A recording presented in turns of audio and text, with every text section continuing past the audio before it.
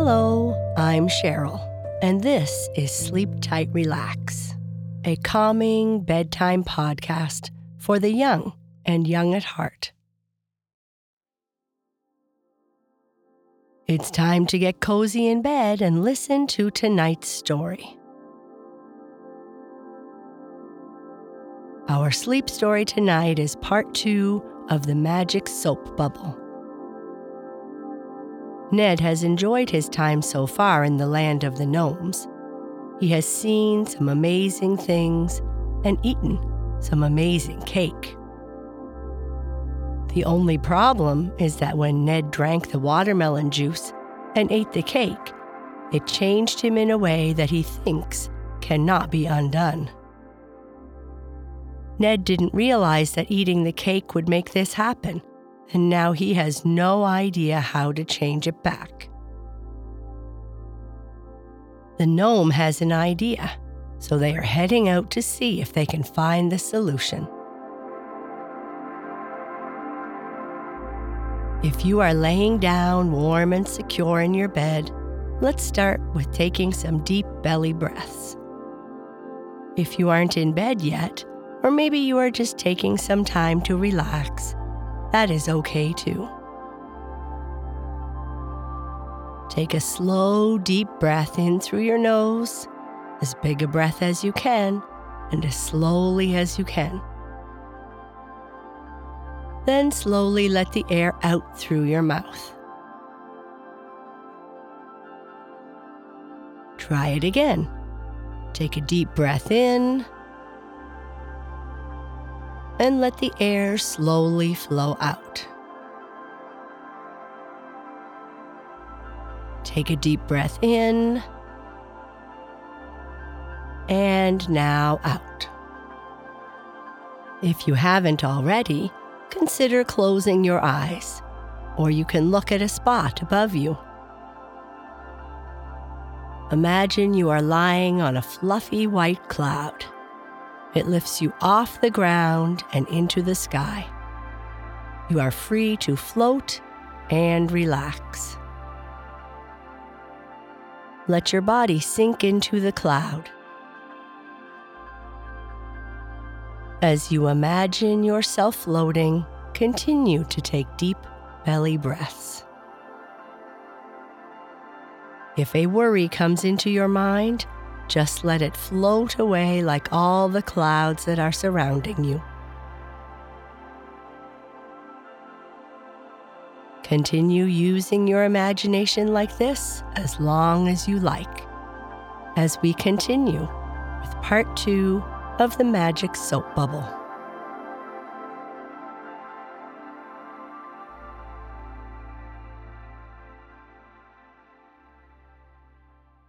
Ned and the gnome continued their journey down the valley, following the crystal stream in whose waters he had just a short time before seen his misshapen figure, until they came to a beautiful waterfall, down whose silvery sheen slid numerous water sprites and water fairies.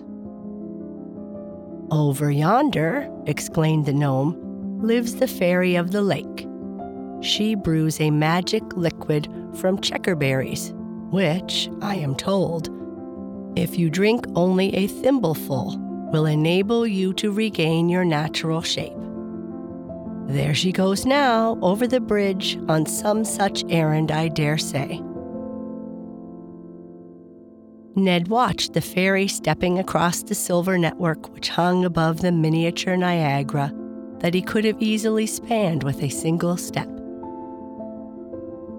Gathering up a handful of berries, he followed her, not listening to the gnome's remark that she would probably prefer to pick them herself, and almost stepping on some of the fairies who were blowing about in the long grass like the flowers they represented.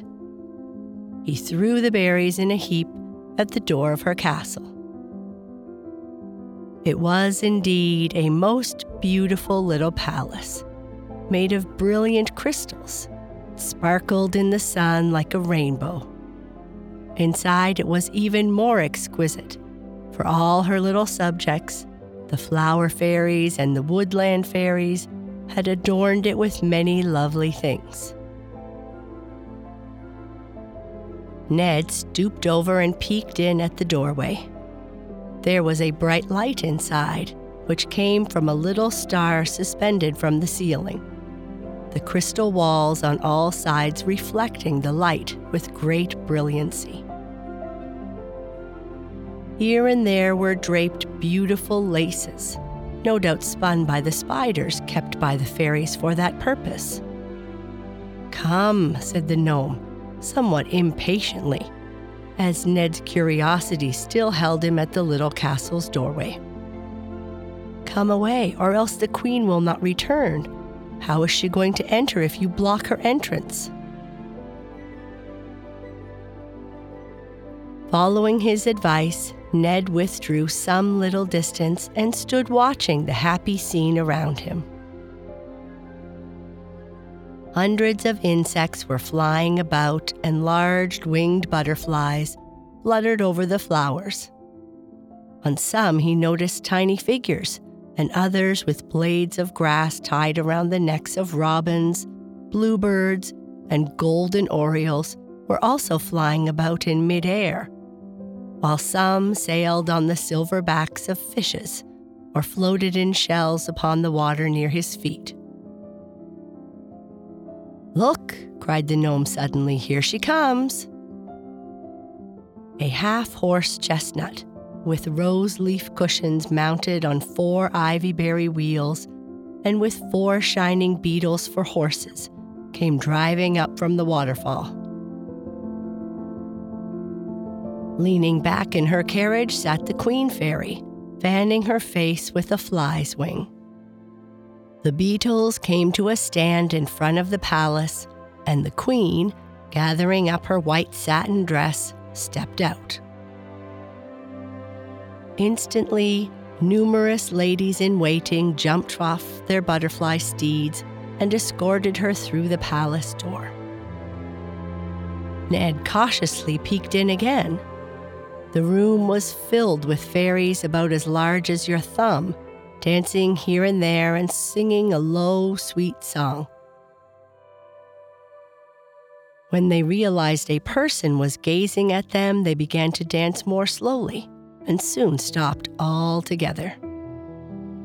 When the queen, looking about to discover the reason and catching sight of Ned's admiring face, exclaimed, "No wonder you feel so faint, my little fairies, and that you stop your dancing. The hot air is pouring in upon us from a fiery furnace outside. Look here, my giant friend," she added, coming up to Ned. "If you want to see how we live, you mustn't hold your mouth open with astonishment. Your breath is very hot to us little people." With that, the mischievous queen jumped quite unexpectedly on Ned's nose and gave it a sharp pinch. "Don't cry," said the fairy in a cheery voice, the laughs falling from her like water drops from the cascade. "I only wanted to let you know what I could do, but I am ready to be as polite as you wish." "May it please your highness," intervened the gnome, who at this point squeezed himself through Ned's legs and entered the door, "to give my big friend a drop of your crystal nectar in order that he may regain his boyish shape again?" The queen fairy looked politely inquisitive. "You see, your highness," the gnome went on to explain, "he has eaten too heartily of gnome cake, and that, together with a goblet full of gnome watermelon juice, has caused him much inconvenience, as well as an entire change of form."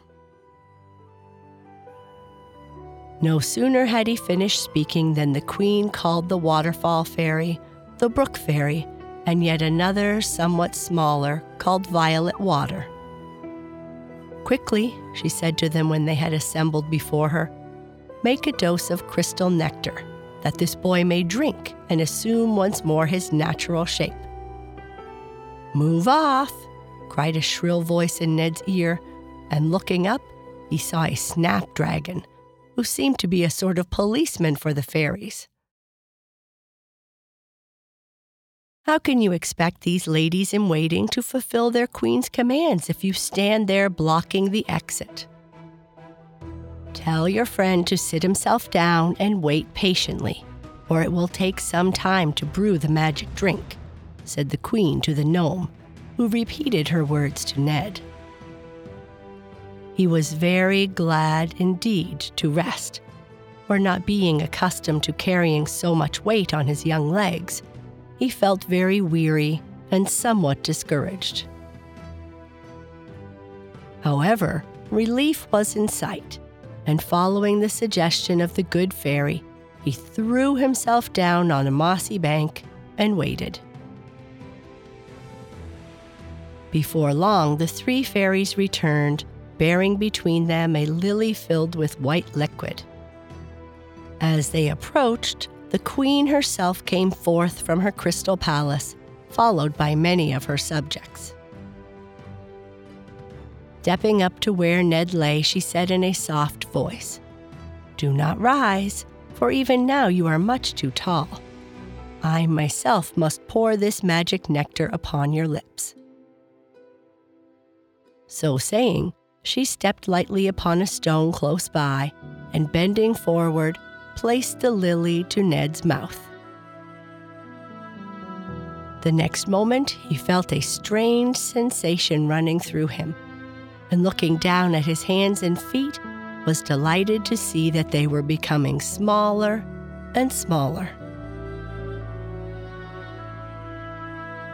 Though great was his delight, he did not forget his manners, and turning to the little fairy said, "How may I ever repay you for your great kindness?"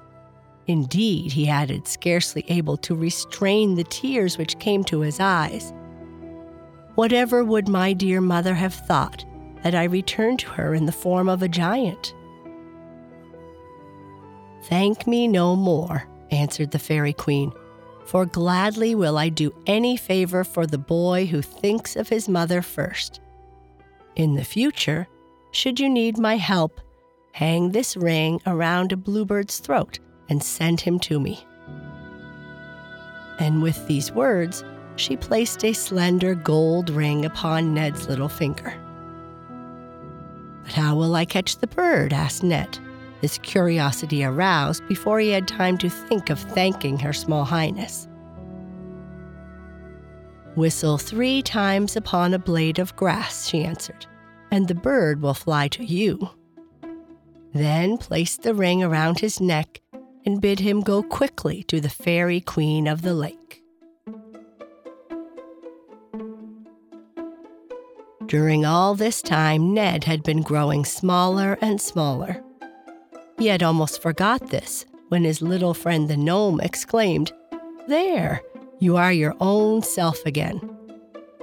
At which Ned turned to the queen, and after thanking her again, ran quickly to the brook to assure himself that such was the case.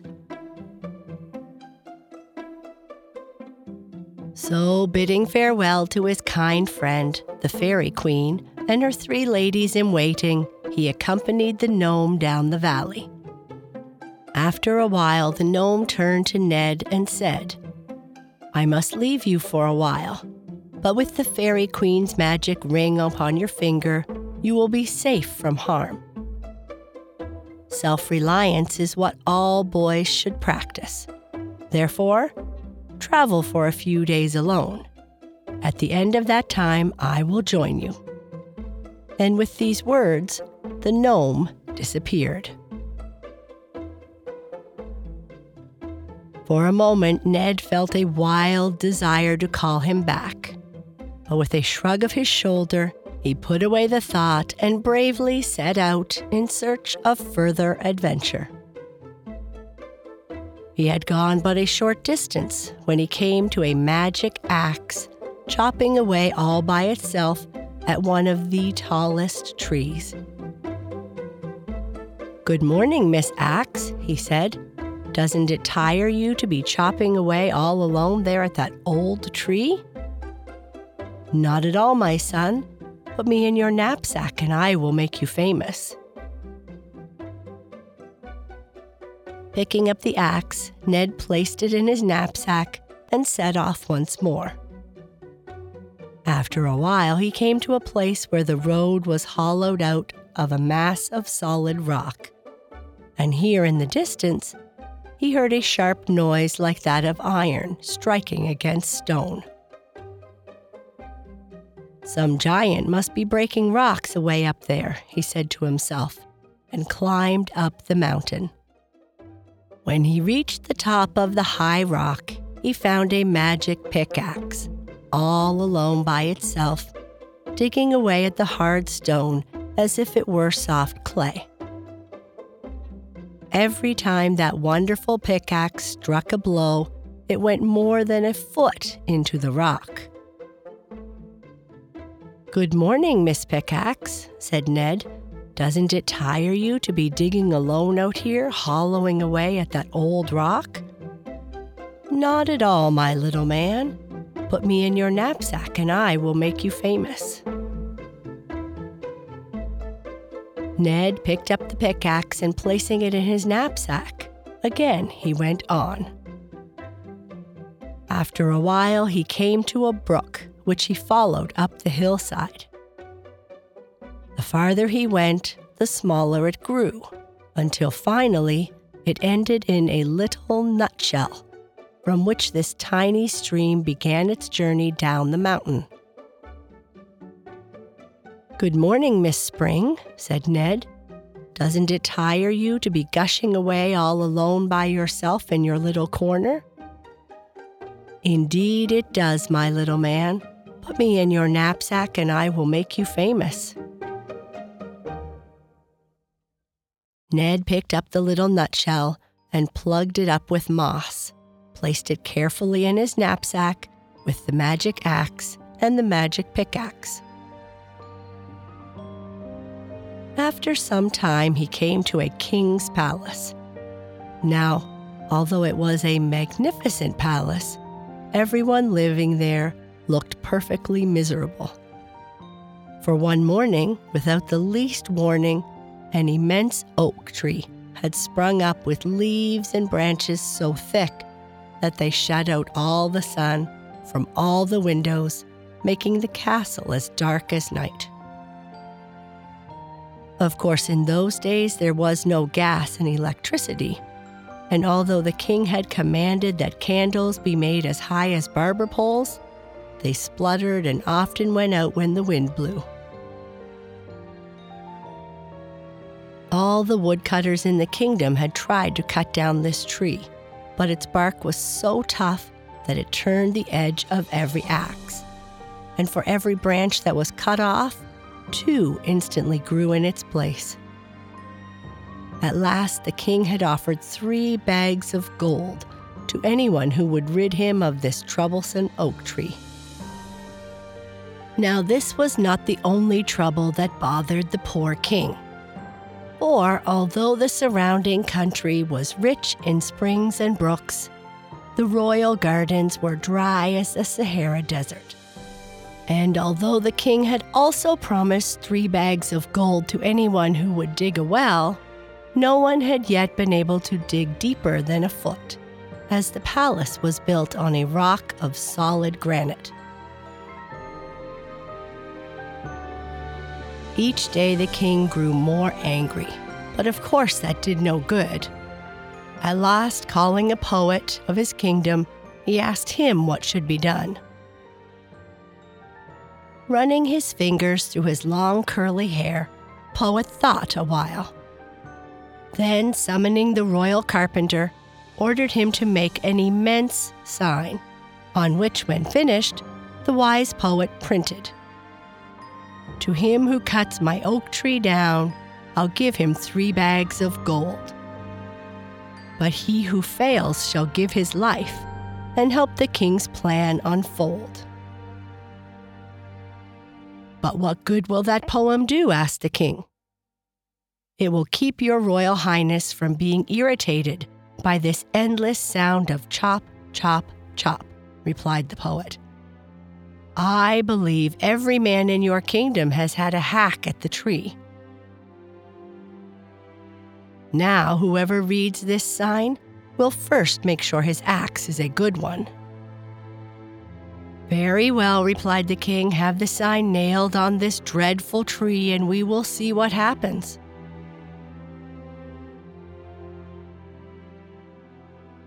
As soon as Ned arrived at the castle, he bowed politely to the king, who happened to be standing nearby with all his courtiers. "Ha ha ha," laughed the king as Ned read the sign. "Do you too wish to lose your ears?" At which all the courtiers laughed heartily. The first time in many months that anybody in the castle had laughed, or even smiled for that matter. "I can but try," answered Ned bravely, and opening his knapsack, took out his magic axe. Standing it up with the handle leaning against the enchanted tree, he stepped back a few feet and shouted, "Chop, chop, chop!" At once, the axe began to chop, now right, now left, and up and down. And in an incredibly short time, that immense tree was cut to bits. It took only a quarter of an hour, and yet there was such a huge pile of wood that the whole court needed nothing else to burn for a whole year. But when Ned asked the king for the 3 bags of gold, the stingy old monarch said, "Before I give you the reward, you must perform another task." "What is it?" asked Ned. "You must dig me a well so I may have plenty of water," answered the king. And that is the end of this part. Good night. Sleep tight.